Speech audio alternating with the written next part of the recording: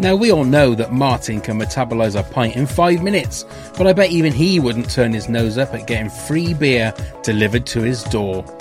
Yes, our friends at Beer 52 are offering our listeners a free case of 8 unique craft beers.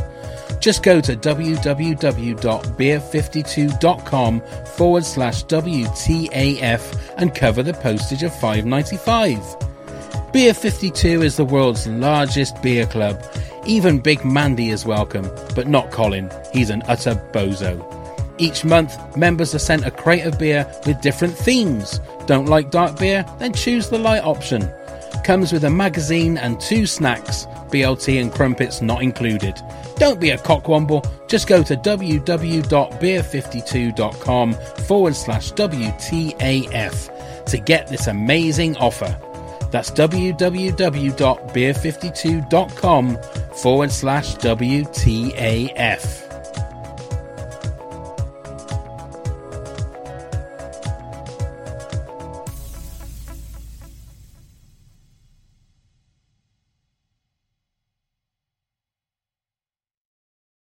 Right, I'm Lan, and you're listening to What the Actual Fuck podcast. Don't know what the fuck that is. Some shit. Scarecrow Festival is like the most important day of the year. What?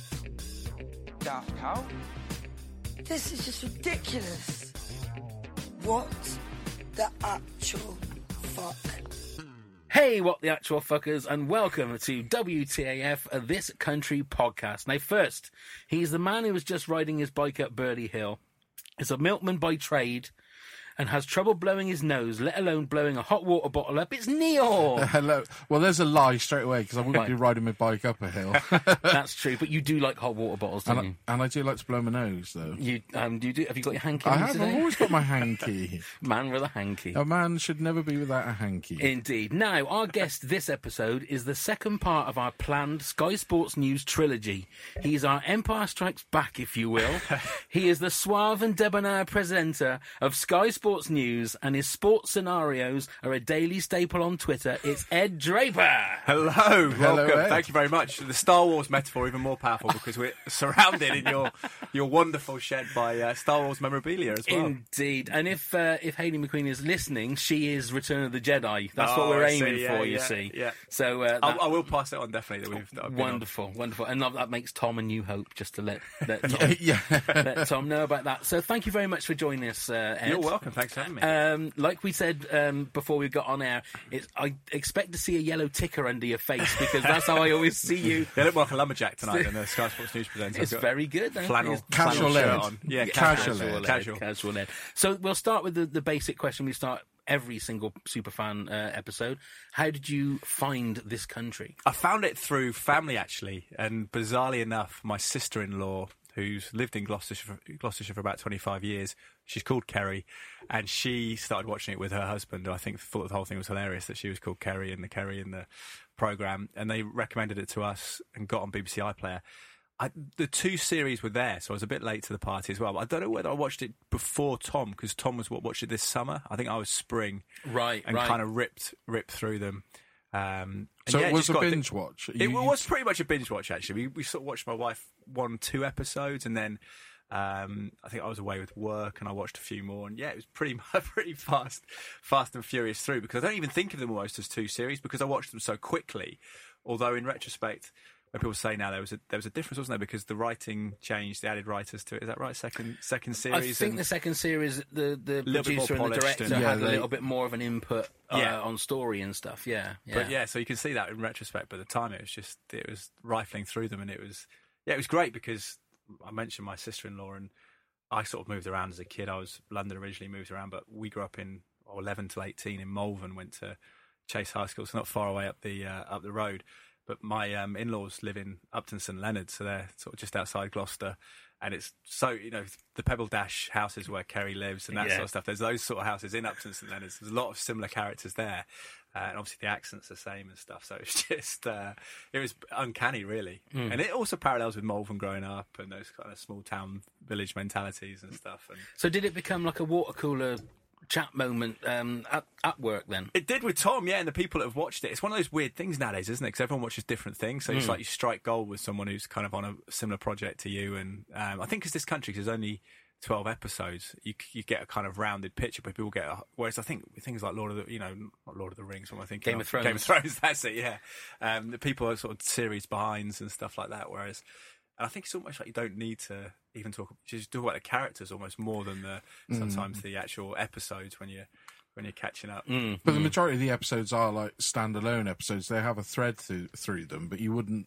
It doesn't matter if you miss one or jump the timeline of episodes. But if you say something like, yeah, what about Len? Or, isn't that incredible? Yeah, people just go, yeah, and just jump onto that. So it's a great conversationalist. You just sit there in disbelief because it's just like, it's hilarious and tragic at the same time, isn't it? In a similar way to The Office. But then The Office, I think, was a bit, when you look back at it, I started watching some of the episodes again this week, you're more inclined to go back and enjoy these, I think. There's a bit more heartfelt warmth to it, whereas The Office was just pretty bleak by the end of it, wasn't it? It was very uncomfortable to watch the English sometimes. One, was like kind of, whereas you can see this coming again and being good, whereas The Office, everyone's got pretty depressed by the end of it and it was running its course. But it was great, and obviously it reminded me a little bit of Hot Fuzz as well. The Sean Pegg. They're from Brockworth, aren't they? That's right. Between Cheltenham and Gloucester. So. And funnily enough, they said that the town they based the Hot Fuzz on was Cirencester. Was it really? Yeah, that's what they said. They thought of Is it there as a secret Well, society? that's the thing that fascinates me being in this area, because I got married in Broadway and my mum and dad live in Chipping Campden, which is kind of Gloucestershire, Worcestershire border. We're always thinking, they mention Porton on the Water, don't they, in those That's areas? right. But is it actually supposed to be Cirencester, or is it's smaller than Cirencester, isn't it? I think it's just a generic sort of Cotswold town. It could be anywhere. Yeah, I mean, it's filmed in North It's more a Leach. village-ish sort of thing. Yeah. Because I think the reason that they wanted to move away from Siren originally was because it was just too big. Yeah. So there was almost like there's too much for these two people to do. Yeah. But she supports Swindon Town, so then it makes you think it's closer to Swindon. But then Maybe. you're Or not the quite fact... sure. Well, But then they fair, mention places like Porton on the Water, which is a bit kind of north yeah, of but here. to be fair, I know there's Cheltenham Town, Yeah. and no disrespect to any Cheltenham Town fans, but The same division this year. Yeah, that's right. But Yeah. I always used to go as a youngster.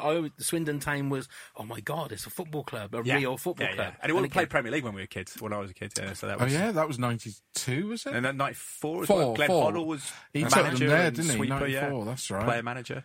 Straight up, straight down. Yeah, They were. They They conceded were. a few But- goals, didn't they? Yeah. Yeah. Lost to Liverpool 5-0. Well, they beat Tottenham. Did they? Yeah, they But then did. who But the, hasn't? the football shirts are brilliant, the way she wears. Oh, yeah. That's one of the attractions, and the tracksuits and stuff. It's kind of With the proper. 4 lions. Yeah. So do you have a favourite episode throughout the two series then? I was thinking about this because I watched the episode again. The ones I like, I don't know why, because I became a dad 3 years ago, and the sort of parenthood, it fascinates me in what people are like and how it brings out the best and worst in people. But like Martin Mucklow, anything involved with him, I like. And it's obviously horrible the way he treats Kerry. And, she seems to hate her mum more than she loves her dad but hates her mum. And her mum, although she's obviously bizarre and just shouts from upstairs, she seems to obviously look after Kerry more than the dad. But Kerry sort of keeps going back to her dad. What's it? Curtin says, like a dog with a... wagging her tail all the time and stuff. And that relationship with Martin Mucklow, when they're in the caravan, when he's been done allegedly for peeping, Tom, and they're sort of getting a bit closer, aren't they, and things like that. And Playing the flight simulator. yeah, the flight simulator. I thought that was one of the sweet moments. So I liked that, and I also liked the one with Curtin and Martin Mucklow when he goes and works with him, and then the banter, it goes wrong, and it ends up not. Some of the high comedy with the wheelbarrow and everything in So that Martin way. Mucklow's actually really sensitive, and doesn't like, he's not allowed to actually make fun of him and all that kind of That's stuff. right. So I like those two stick in my. But I like the one with the tent and going back into the tent to the number 2 and getting lost on a birthday and things like that. To be fair, there's not one I don't like. I quite like the Vicar's Son one, because that kind of brings that into sort of perspective a little bit. Yeah. He's obviously trying to redeem himself for his son, and a little bit with Kerry and Curtin, and trying to, because his son's obviously gone off the road. And it's also quite sweet the way that the small village mentality meets somebody from the big city and is almost in awe of them. Yeah. It's really sweet. Well, I that just think conversation. the thing that's fascinating, because I said the episodes you love, but the reason you binge it is almost because it's the lines in there, isn't it? Even from because I watched the first episode the other day, and when Curtin's talking about the Scarecrow Festival, and he says, for a minute everyone forgets they hate each other or something like that. And in this village, and that's the kind of thing, isn't it? In small towns and villages, there's that kind of tension all the time that people know each other. There's familiarity, but then there's always this rivalry and backstabbing and They're talking about each other and like Kerry and Big Man and all that kind of stuff. So is Martin your favourite character then, would you say? In a weird way, not like I want to be like No, Martin. no. Yeah. God forbid, but yeah. But I just think that even from like the first episode when she goes over the road to him and says, and he's walking, obviously got a new family, hasn't he? He's got a baby in a stroller and a little kid, and she says, "Oh, can I come over later?" He goes, "No, not today." Yeah. And when she says to him in one of the episodes, is, "You do love me, don't you, Dad?" He says, "Oh, I'm not capable of emotions like that or something." And so he's just like brutal, and you think, God, I would never want to say that to my daughter, but just just that incredible fact that he's the way he acts, and he wouldn't even bother to sign the birthday card, would he? That time, Just a persuasive M on there. Yeah, it's that whole scene in the last episode when he's telling the story about this dog that he killed, and he had no empathy for it whatsoever. Yeah. And then she says, "Well, you do love me, don't you, Dad? Haven't you heard a word I've said?" And then he won't even give her a lift to the police station when she's gonna. Supposedly, because that's a cliffhanger still, isn't it? That's a weird thing, That is. Yeah. And I meant to mention, as we're recording this, they are having the preview showing of the special in London as we speak. Yeah, Tonight, Tonight, so it's 3rd of October. So So it airs we next could have gone. We had tickets, but we thought we'd rather speak to you. Wow, that's a real honour. Do you think he believes we me? could have done it there. We could have done. We could have done, and it's on iPlayer next Wednesday, the 10th of October. 10th of October. So we'll So be do you able know to... any idea what it is? We don't. Yeah. I've got my own theory, but It's obviously not a Christmas special or anything. No. I think they've said, and it's on the iPlayer blurb that it's set 8 months after the last episode. Oh, okay. So we know what's happened with the prison sentence. So yeah. I think the resolution will be there, and it'll be the aftermath. I just think it's who has had the 8 month stretch. I don't know whether it's Kerry or whether it's interesting Martin. because if it was, it's more likely to be Kerry in a sense, isn't it? That she'd only get a short sentence. You think has he got a history? I don't know what's his record. I don't think he's got. No. But would he go down for long for that? I mean, I don't know. I'm not an expert. Storing but goods in. I think, personally, I think it'll be him that's gone down, and then you're gonna have that clash between the two of them, aren't you? Yeah. Again? He's going to have more hatred for his own daughter because of it. Well, that's the thing. Is he capable of hatred? He's not capable of empathy. I don't know. Yeah, I think he's just definitely not capable of love. That's Well, he definitely is, sure. but only for himself. Yeah. With himself, yeah. It's not a crime too well endowed or whatever he says. Big Dipper. We will come back to this country, obviously, but as you probably heard when we spoke to Tom, I am fascinated with Sky Sports News just as the fact that, for me, I mean, youngsters listening to this won't have remember Grandstand and World of Sport, where it used to be Saturday afternoon for like 4 or 5 hours. Yeah. To then go to 24-hour sport is just like it's heaven. Yeah. You know, especially things on the It's Saturday. only 20 years old, but it seems so long now. It does. It feels like it really does. It just doesn't had it? the 20th anniversary recently. Yeah, I think it's the same as like the 1998. internet. It's like what did people do before Sky Sports News got there? So how did you get involved in Sky Sports News? Well, I got involved. So I always thought, wanted to be a professional footballer. I think most people do. Knew I wasn't going to make it and liked English. So thought sports journalism would always be a good avenue for me. I went to Loughborough.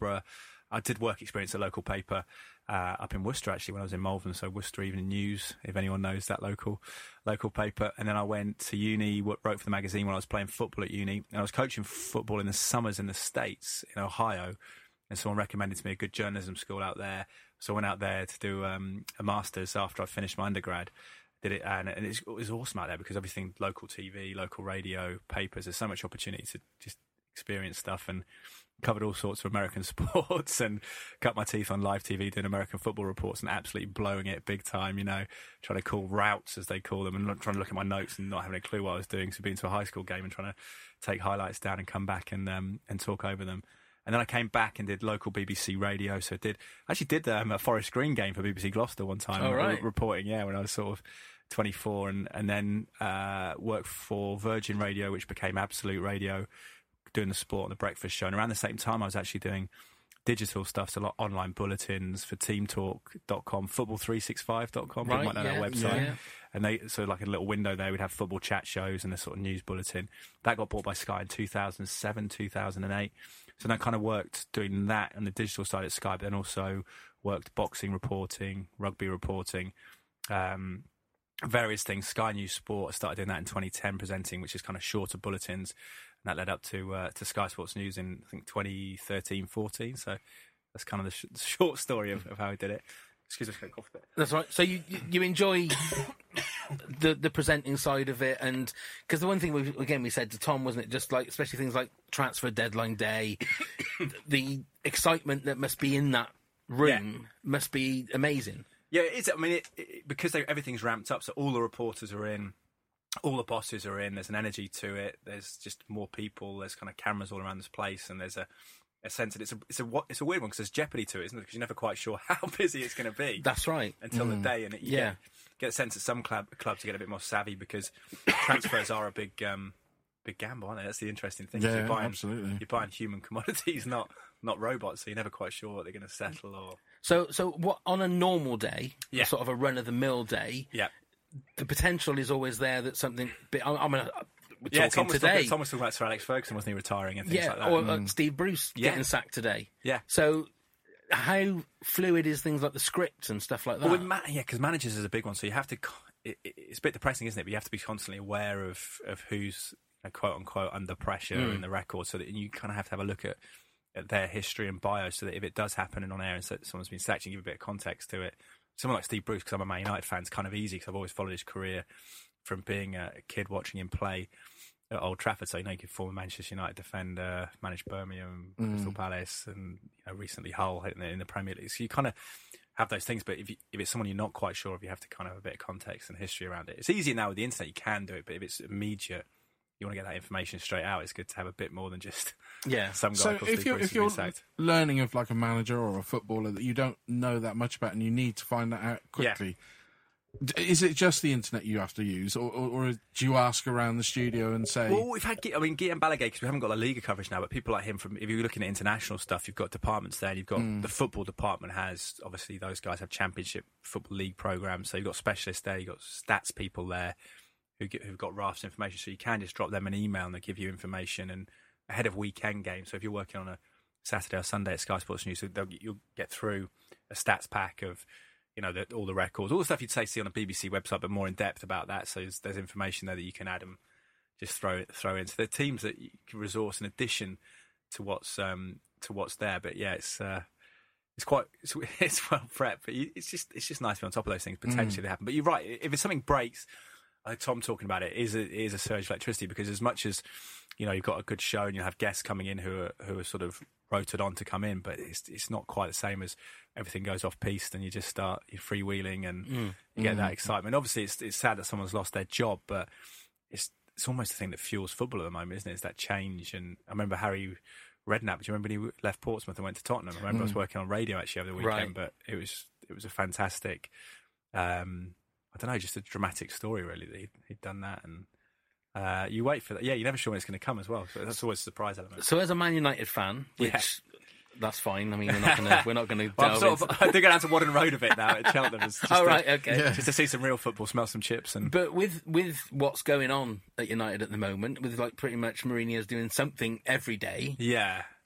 When you're reporting on that, is that a little bit bittersweet? Are you sort of like got a little bit of a tear in your eye when you're talking about the fact you're sort of everything's melting down? It's almost easier to be outed as a Man U fan, because I was originally from the south of England, but my grandparents, not to give my excuses, but my grandparents from Salford, that's why I supported Man U. But you guys, are you Liverpool and Spurs fans? Yes, we are. Yeah. So I think anyone in this sort of area, you always have an affinity to a Premier League team, don't you? Absolutely. And it's usually when you first notice football and who was winning. Well. Yeah. But I was actually before, because I supported United late 80s, but it was obviously tough coming through as a journalist, because United was so dominant under Fergie that I think there was a lot of hatred, and you could use the glory fan, whereas now actually you get less flack about that. Well, I suppose in a way that's the silver lining to the. But if you're reporting on the stuff, like especially over the last few weeks, it's just a bit negative, isn't it? The whole sort of dialogue, and it's almost not that you think you're holier than thou, but there's a sense of with that stability for 27 years, you didn't have all the histrionics and drama and sack him and bring him in, and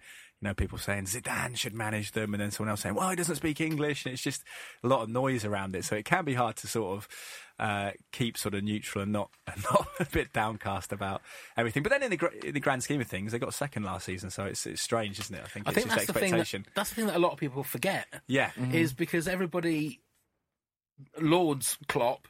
And what's your manager's name? Pochettino. Well, people saying, Pochettino, bring Pochettino in and to Man U and stuff, and Yet when you look at his CV compared to Jose's on paper, it's even just in the inferior, last so- few years. Yeah. You know, Jose's still winning trophies. That's the thing. Yeah, so it's a tricky one. It is a tricky one. Because I mean, Spurs just love. Spurs would just love a trophy, right? Because 2008 League Cup, 99 League Cup, and then when I was a kid, I remember Lineker and Gascoigne 91 FA Cup, and that's the last. I suppose people don't count the League Cup as a big one. That was the last big one. I think it'd be great for that. Don't You know? rub it in. But I think Spurs and Liverpool. I think Spurs and Liverpool need to go for the F. If I was a Spurs Liverpool fan, I'd be thinking the FA Cup is Yeah, a big one. absolutely. Yeah. I would completely agree. I mean, for what you said about Spurs, Liverpool were the same. Yeah. They've got into loads of finals over the last few years, but they haven't got over the last line. hurdle, And yeah. I think that's But the then frustrating it's thing. perception, isn't it? It's interesting. The perception is, and maybe it's because football. Someone said to me the other day that someone, I don't know, he's a lad who was very bright, went to Loughborough, went into the city, into finance, but he was saying that he saw it as like millennials who they're trying to employ now don't want to kind of wait for anything, so they want instant sort of work quality, so they're not waiting for earn big money down the line. And he said it's a bit like football. He said that everyone's not bothered about trophies, they just want style and entertainment now, whereas so he said that Tottenham and Liverpool fans are happy not winning anything if they're playing nice football, which I kind of.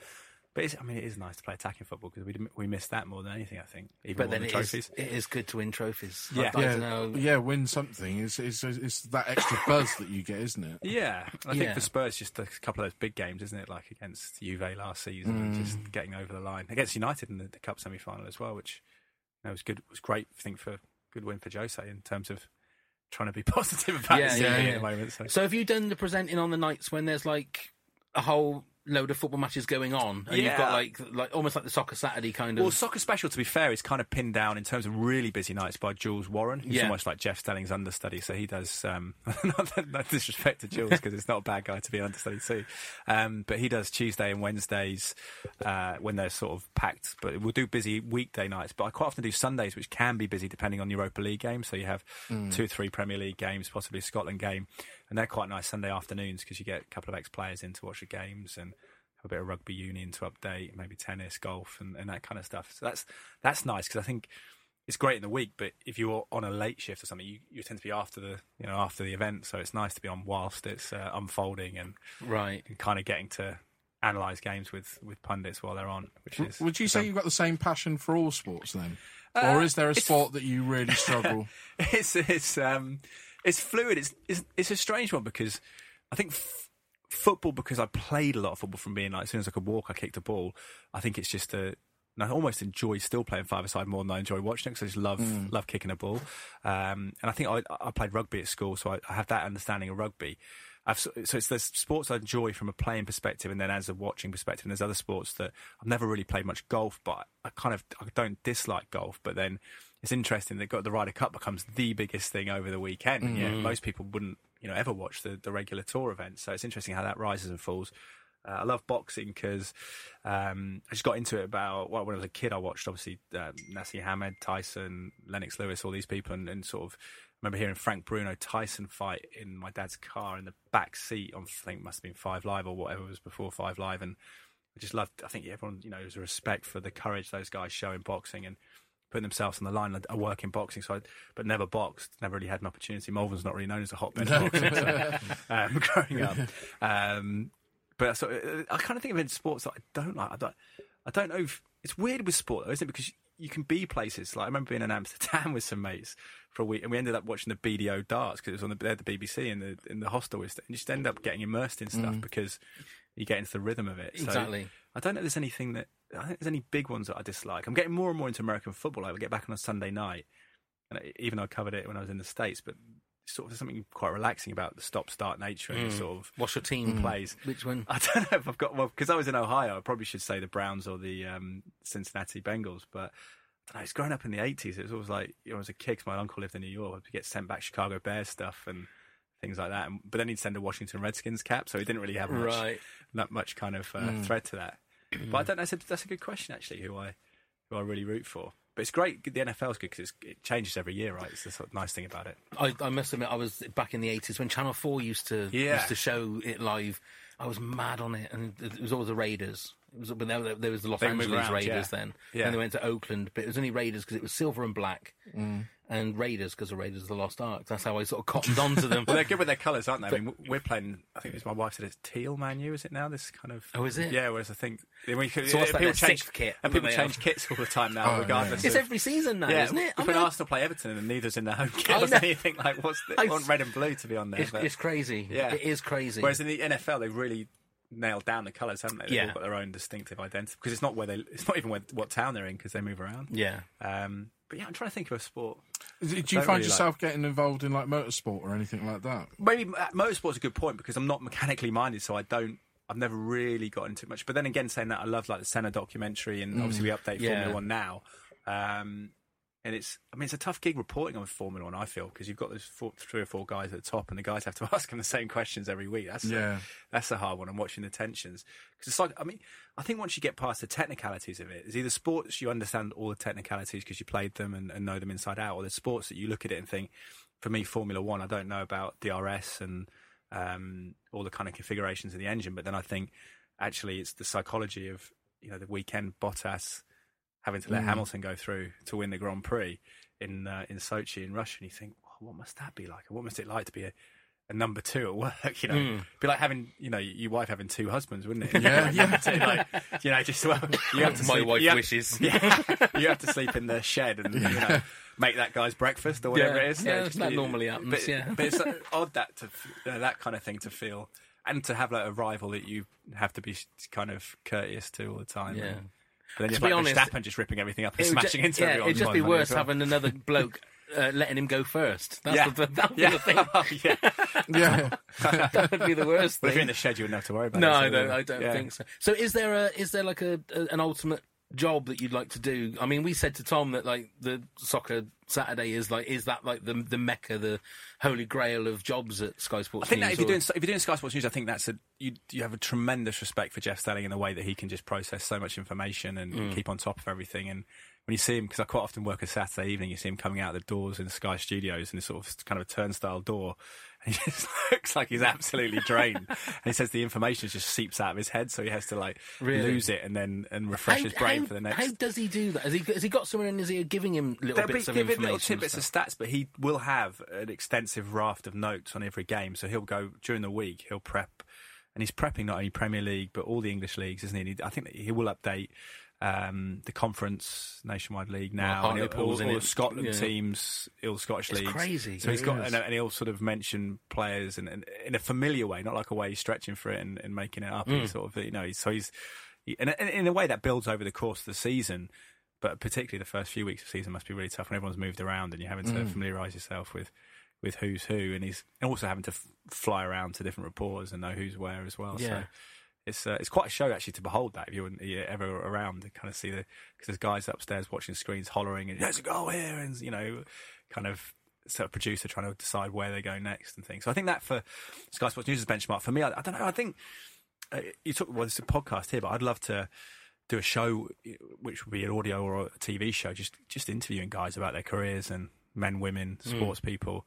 Because I'm fascinated by why grown man I'm still obsessed with it. In the way that we were as kids, and what we learned from it, why we love it. I think it is that pursuit of excellence, isn't it? And that sort of and demonstration, like in boxing, I think it's that raw courage that you sort of admire. That whether the worst boxer in the world, they're still getting into that ring when the bell goes. And I always think boxing is like stand-up comedy in a sense, that people have got the guts to put themselves out there. It's really impressive. Is there any people there? I don't want to say is there any people there that you don't like working with, but are there people there that are jokers and people there that are quite serious about the job? Or Well, Tom's a good laugh. He's always giving me a rib about the football scenario tweets, but I think he actually secretly loves it. John Paul Davis is a good laugh with me because it depends who you work shifts with regularly. So I quite often went through a period of working a lot of earlies with John Paul over the week. He's a big Welsh rugby boy, played good level of semi-professional rugby, and he's good and gives you a good rugby tackle and a noogie when he comes in the morning. And, Tom's a good laugh, plenty of banter. No one's bad, to be fair. It's interesting that because a lot of us are some people are set patterns. So Mike and Alex do mornings. I think Tom told you on Monday to Thursday. Jim has 5 till 8s, Monday, Tuesday, Thursday, Friday. But there's no one else that's not consistently with the same people, which is good because you have to move around and get on with everyone. So it is. Who's the biggest prankster? who's the biggest prankster? That's a good point, actually. I don't know. Pete's always making some off-collar jokes on our WhatsApp. Pete Graves on our WhatsApp group. He's a bit of a lad, I'd say. So probably Pete of the group, I'd imagine. Have you ever been pranked on air, or has anything gone really wrong on air for you? Probably just me messing up. But I don't know if anyone's really. Has anyone stitched me up on air? I'm trying to think. There's something like elusive in my head that I'm. There's a time when Tom told a floor manager called Emma that I changed my name to Eduardo and wanted to only be called Eduardo. So she looked at me and I said, "Can I have a coffee?" And she brought a coffee back because obviously we don't really get a chance to get off set. And I said, "Thank you." And she said, "No problem, Eduardo." And she looked away with her eyes sort of just rolling. And I was like, what? Tom was sort of just this is in a commercial break towards we were coming back on air in a second. And Tom just started cracking up, and he just told her that basically, I don't think she knew me very well. That I was a complete diva who wanted to be called Eduardo. Oh, so dear. that was probably the most recent one that springs to mind. That's very good. I must admit, because I can't remember when it was. There was a couple of weeks ago or a few weeks ago, and you'd put a scenario out, and it was about the left back coming in. Oh, right, and yeah. I was watching you on the TV, and you were working, and I put on there, I think, John Arnorisa, and then you'd literally... But the boss has listened to this, he'll be... Well, you'd finish the thing, and then you went... And I said he wasn't on the left. And I went, how did he do that? How did he do that? That's amazing. There might be a delay where I wouldn't be able to do it while I was actually physically on air. But No. But that's the thing, social media, actually. I think there was a reluctance at work for us to be on that during... But you know, a lot of stories break on there. You get a lot of information and stuff like that. I was going to say, things like that for Transfer Deadline Day must be invaluable to a lot of the reporters and to people like yourselves, because you've got it there actually at your fingertips. Well, things like team news as well. Even if you've got reporters at games, often teams like to jump you a bit and put it on Twitter to get their own. There's that kind of tension now, because they've got their own kind of outlets and things like that. So you have to be across their Twitter feed in case they drop the team news. And also as well, often if they don't want you to break the team news before a certain time, once they put it out, you've got free reign to jump on it and go for it. But yeah, it's good to see that, and you obviously get the confirmations. If you think a transfer is going through, they may want to have the first word themselves to say this is done. Yeah. So then you can validate it. I was going to say, do you all have like relationships with certain teams? Because I know that I listen to the Transfer podcast, and like you'll hear Diamond Chef say, my source is at such and such a club, and I'm thinking the reporters more, because it's interesting as presenters, because we do have contacts, but it's keeping those refreshed is tricky because we're mostly studio based, whereas the reporters are out there every week at press conferences and building relationships with the press officers and agents and everything like that. So people do tend to have their specialty. It could be a team they support, or just one that they've reported on a lot, that they've developed that kind of connection. They go there regularly, and people may go to and ask, because the press conferences tend to be a certain time each week. Arsenal was always 9 o'clock on a Friday morning, and Manchester United's usually a Friday lunchtime, although Jose started half an hour early recently to try to avoid, I think, a few people, which apparently a lot of people who travelled a long way didn't appreciate that, because they missed out. But it's an interesting, that game, that kind of dance off stage around transfers is really interesting, because you've got agents who, whether they're feeding you information that may be true, but also maybe what they want to happen, or they may be lobbying for a position or getting leverage. If they're saying that so-and-so is interested in their player, they may want a bigger contract. We quite often see that, don't we? Players linked with a move away, and suddenly he gets a double your money deal to stay where he is. So it's fascinating that. So I think it's good to have not only an agent or someone, but someone to confirm that source. We always look for a couple of sources before we go to air with it. Yeah. But it's tricky in social media, because that's the tricky thing, I suppose, not to be a Donald Trump, but the whole fake news thing is that there's so much out there now. People just putting lines out about transfers and stuff. You do have to be careful and what's true and what's not. Or you're Peter Odemwingie and you're just waiting in the car park. Oh yeah, well, that's one of the. But I guess that shows you as well. The Transfer Deadline Day is about those kind of great moments, isn't it? And unfortunately, we had to retreat a little bit from our reporters because some of their positions got exposed, shall we say, in areas. So but that was always part of the drama of Deadline Days. It's not knowing what happened at Paul Peace Road and when you're not getting. But that you talk about what I'd like to do, a show where you look back at people's careers and things like those moments are great to actually get a player's perspective, because I think I don't know what your guys are, but I'm married with a kid, and I just think if I was going home and saying, right, we're moving to Spain or Newcastle tonight or this kind of stuff, my wife would be like, no. It's just, when I have kids settled in school and all this kind of stuff. You just think it's a different...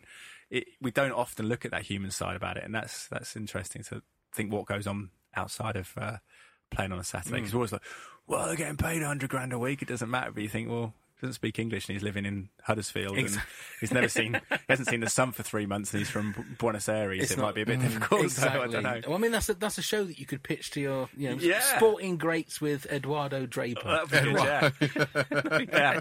I always had a chat guest list which included The Rock and Hulk Hogan. I was trying to squeeze them into that as wrestlers. But right. Sure I mean, The Rock's on everything. I mean, I'm sure he'd come on your podcast and your show. Well, I think his Instagram feed gets more views than the rest of the world's television combined. But, that is true. Yeah. Right, before we finish off with a little bit more This Country talk, we're going to play Kerry or Curtain.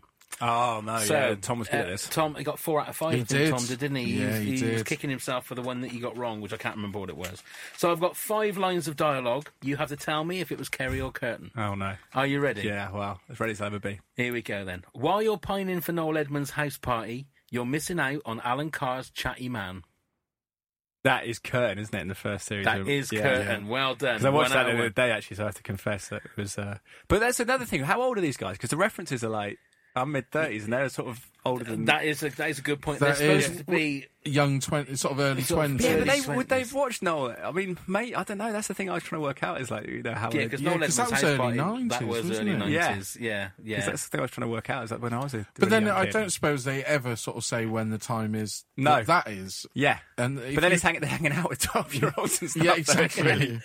Confusing. Oh, right. Okay, number 2. He did have abusive parents.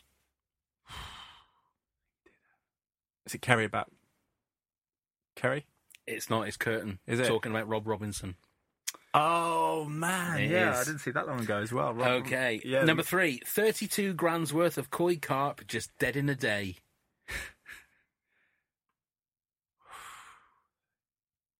Is it Curtain again? No, that was Kerry. Oh, is it? Yeah, Jesus. That was when she was talking about being at the karate club and then she said, over there was the koi carp. So that's still 1 out of 3. Oh, man. Number 4. He's not on Facebook. How can he not be on Facebook? Well, that's Curtin talking about the Robinson again. That is Curtin talking about Rob Robinson. And number 5. That's great news. The plot thickens. Is it Curtin talking about the same thing? That is Curtin, to when Slugs comes running down the street saying he knows where Rob Robinson is. Oh, yeah. That was 3 out of 5. That's pretty decent. That's not bad. Yeah. It's weird. It's almost... I don't know why, but the Kerry ones are harder for some reason. I'm not sure. Because you can almost imagine him saying them as well. But yeah, that was definitely not the worst we've had. Oh, okay, good. But you've got to go into work now, and Tom's going to be lording it all over you. Did he get 3 as well? He got 4. I think. Did he get 4? I think. I will have to double check. No, I certainly did. I think he was gutted that he got. Wasn't the there one wrong. where I wasn't sure he almost got it, but then he changed his mind. I think it might have been. Yeah. But he was on the ball. Yeah, he was very much on the ball. Yeah, on the ball. Right. So talking about the future of this country. Sounds like a political thing we're going through now. No doubt. No one knows. Yeah, what would you like to see happen, and what do you think is going to happen? Well, I think you're really conflicted, which is part of it, because, you know, when Kurt was going to go off to college to Swindon, and you thought, great for him, he's getting his life started, and then you obviously thought, you can't tear these two apart because they're the one good thing in each other's lives. And so that's always the tension, isn't it? You want them to succeed and become something, and not that they want to, don't want Kerry to go and work trading in London or something like that, but you just want them to have maybe Kerry have a relationship, or Curtin to get a good job, or Kerry to get a good job as well, something that would give them a bit of direction, but then it would ruin, they wouldn't have enough time to hang out together. Maybe they should do something in tandem. But I suppose something just another step up for them to think they're not going to kind of just become, Kerry's not going to become Big Man, and Curtin's not going to become Martin Mucklow and things like that. That's a good point. I don't know. I don't know. It's tricky, isn't it? Because you want them to still have a lot of fun together. Obviously, you want to know resolution of the prison situation, but it sounds like we'll probably be after the event, will it? So I think we'll find out about that in the special, and then obviously we've got Series 3 next year. But I don't think anyone will be in prison during the special. You think it'll be I wouldn't have thought. I No. think with it saying that it's 8 months later, I think it would have been Okay. whoever has done the stretches out, and then they're just chatting about what has happened and maybe the sort of aftershock of it all, maybe. Maybe Kerry and Slugs end up together today or something. Maybe. Wow, goodness me. I think she deserves, or she should be with Dan. Yeah. You think so? Yeah, from the threatening letters, I can see that working. Yeah, I suppose, because she's quite flattered by that, wasn't she? Would you ever like to see the characters like Kerry and Curtin leave the village and go somewhere else? Not for the whole series, but for an episode. Would that be something that would appeal to you? Well, it's not like a Only Fools and Horses Jolly Boys Jolly Out Boys or Out, something. yeah. Seaside Western or something. Yeah, I was thinking of Western. It was weird that because we went down there. My mate passed his test from Malvern, our first road trip, because he was a year older than me. Went to 4 or 5 of us went down to Western Supermare for the day. Got lost. Saw the tower, because the tower blocks is around that area, isn't it? They use for Only Fools and Horses, I think, even though it's in the West Country. They use. I think because they shot some of it around Bristol and that as well, didn't they? So it was all around so that I think area. it's around that area. I Yeah, remember seeing that, but yeah, that day out in Western would be quite fun to watch, wouldn't it? The whole meet whole their cast. seaside alternatives. Yeah. Well, there's people like everywhere. That's the amazing absolutely. thing, these characters you see everywhere. So. Like that scene from Shaun of the Dead where they both sort of cross over. And all right. And then Also, it's it's where you. Cause I remember a woman we worked at a TV station in Manchester, and I was working at MUTV for a couple of weeks, and she said to me she's gone on a road trip this week, and I said, "Oh, really?" She said, "Yeah." I said, where are you going? She said, Blackburn. I said, isn't that about like 10 minutes away? She said, oh, yeah.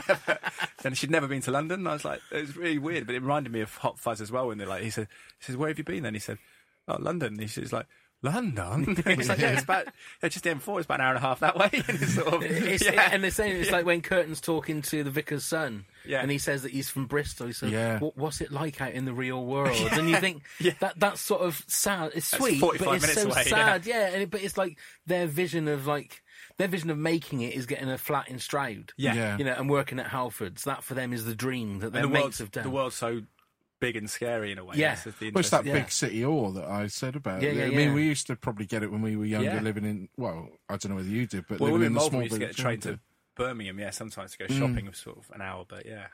And you used to just think whenever I went to London when I was a kid, I used to think, oh my God, it's a different world. Yeah. Get the coach trips, didn't you, down to? Yeah, that was good. Yeah, absolutely. Oxford services we used to, and Indeed. So, when are you next on our screens? I'm actually off for a period. I've got a week off, so it's going to be, I think, Monday, almost 2 weeks. Monday, October the 15th, is it? I think I'm on a 5 till 8 shift, which is Jim White must be away, so get the glamour shift. Wonderful. Tea time. It was very, very sociable. If we asked you, any chance you can slip in a cockwomble somewhere? Could try. Vicky Gowersall might do that. Vicky's from Cheltenham as well. Oh, is she? Born and bred, proper Cheltenham. Yeah. Really? Yeah. Oh, so she's.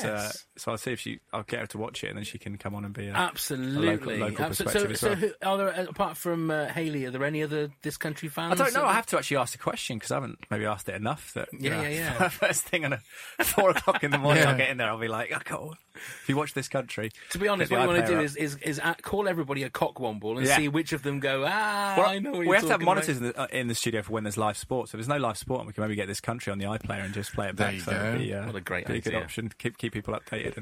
But I don't know. It's the day out would be a good way of developing. But it's that tricky thing, isn't it? You want them to flourish, but then the whole thing revolves around them being in the village. So exactly. Exactly.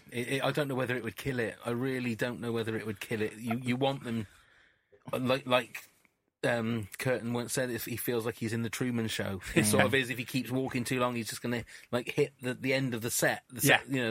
And I don't know whether it would just lose its desperation and its charm by moving out into a bigger world. I think you're seeing Kerry sort of tell her dad where to get off at some point would be good, wouldn't it? I guess I would love to see that. Yeah. I think he's got to get his comeuppance sooner or later somehow. Well, hopefully at the end of whatever they call the end of the series. So if Series 3 is the last one, at the last episode, that's when you want it to happen.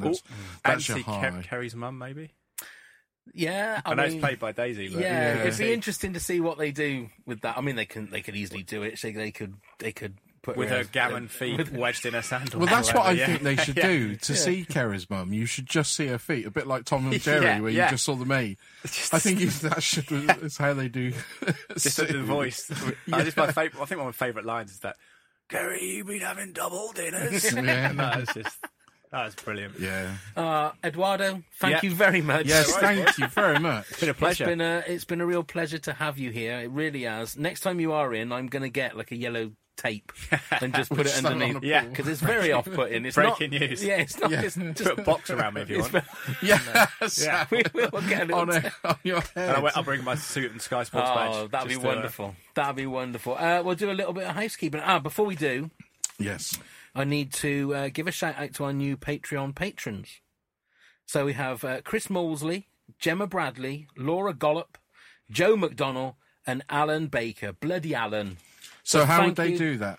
If They you can want go to to patreon.com/WTAF and chuck us a few quid. All the different rewards are there. You can get some wonderful cast-signed bits and pieces. Fantastic. And for as little as $1, it's in dollars because it's an American site. We can't do anything about that, unfortunately.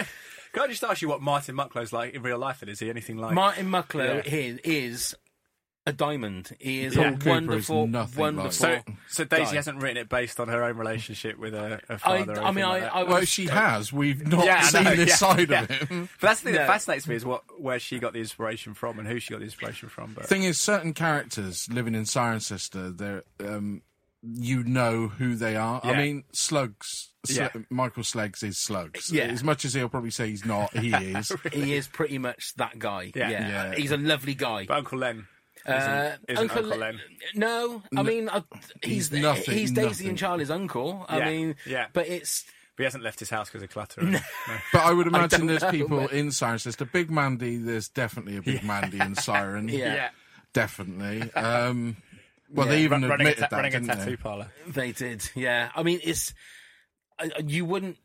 All of them, all of the Coopers are the nicest people you'll meet, without Yeah. a shadow of a doubt. I mean, They're all good as well. That's amazing. That's the scary thing about it. If they're different to what because they're very well acted, isn't it? It is, but they make it look so natural. That's the thing. And if and just wander around Siren, I'm sure you'll see Slugs because We do come a bit, you know, yeah. He seems to be. When you drop into Cyrus, I suppose it's a bit like Cheltenham, but when you drop in, it always seems really posh and gentrified, doesn't it? In the it middle? does. Yeah, I mean, yeah. that's the thing. When you live in Siren, I've lived in Siren all my life, so you see the side of it before it got all tarted up, if you like. Yeah. The sort of Poundland side of it, if you like, and then you have the M&S side of it. You know? We've got the lower end of the high street in Cheltenham where it's all Poundland and stuff. Yeah, and it's there are two sides to Siren, and I think they've encapsulated the Poundland side of Siren really, really well. Yeah, very close. Very close, absolutely. Tracksuit bottom. Exactly. That's it. Exactly. I was just checking I haven't got my tracksuit Yeah, bottoms on. no, there's nothing wrong with No that. disrespect Probably- to Sports Direct and a great call out if you want to sponsor us, we'll be happy. Indeed. But the Sports Direct sort of clothing, if you know what I mean.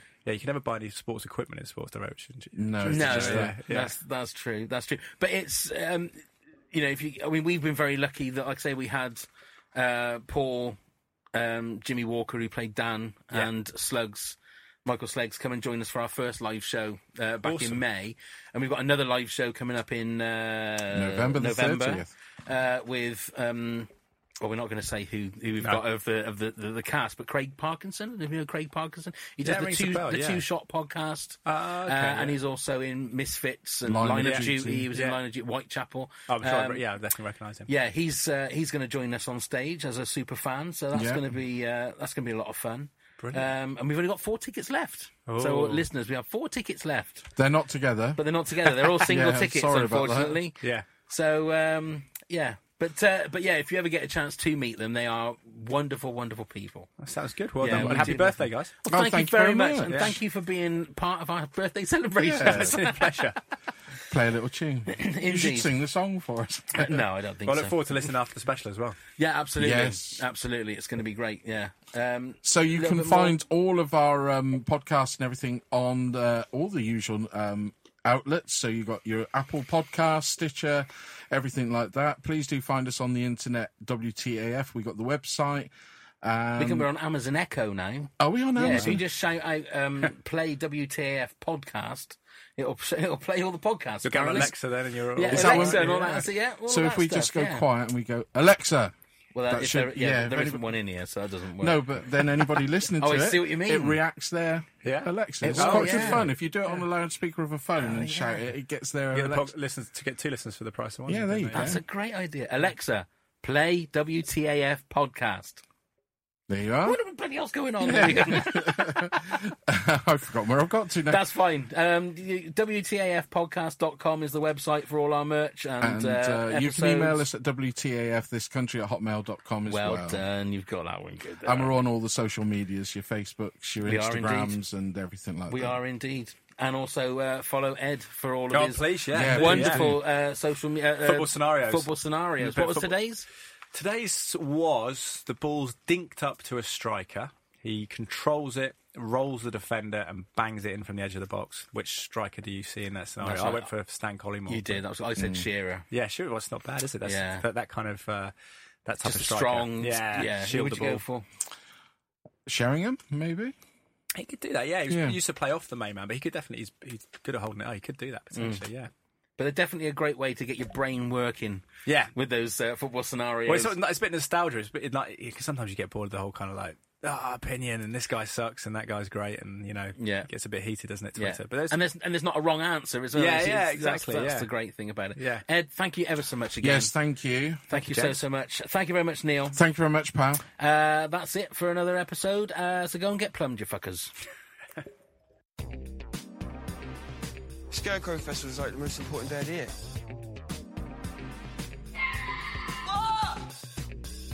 Daft Cow? This is just ridiculous. What the actual fuck? Hi, I'm Pav. I'm Neil. We're here to tell you about our new exciting project, the Top 10 of Anything podcast. Phenomenal. That's right, Neil. We grab a guest or two, pick a subject, then bring our own top 10s to the pod. Yes. It could be top 10 scary movies, top 10 swear words, top 10 breakfast foods, anything. Oh, you saucy devil. Indeed, Neil. Our first episode will be online very soon, so subscribe on all your usual podcast platforms so you don't miss it. Yes. The Top 10 of Anything podcast. Let's begin the countdown. Phenomenal.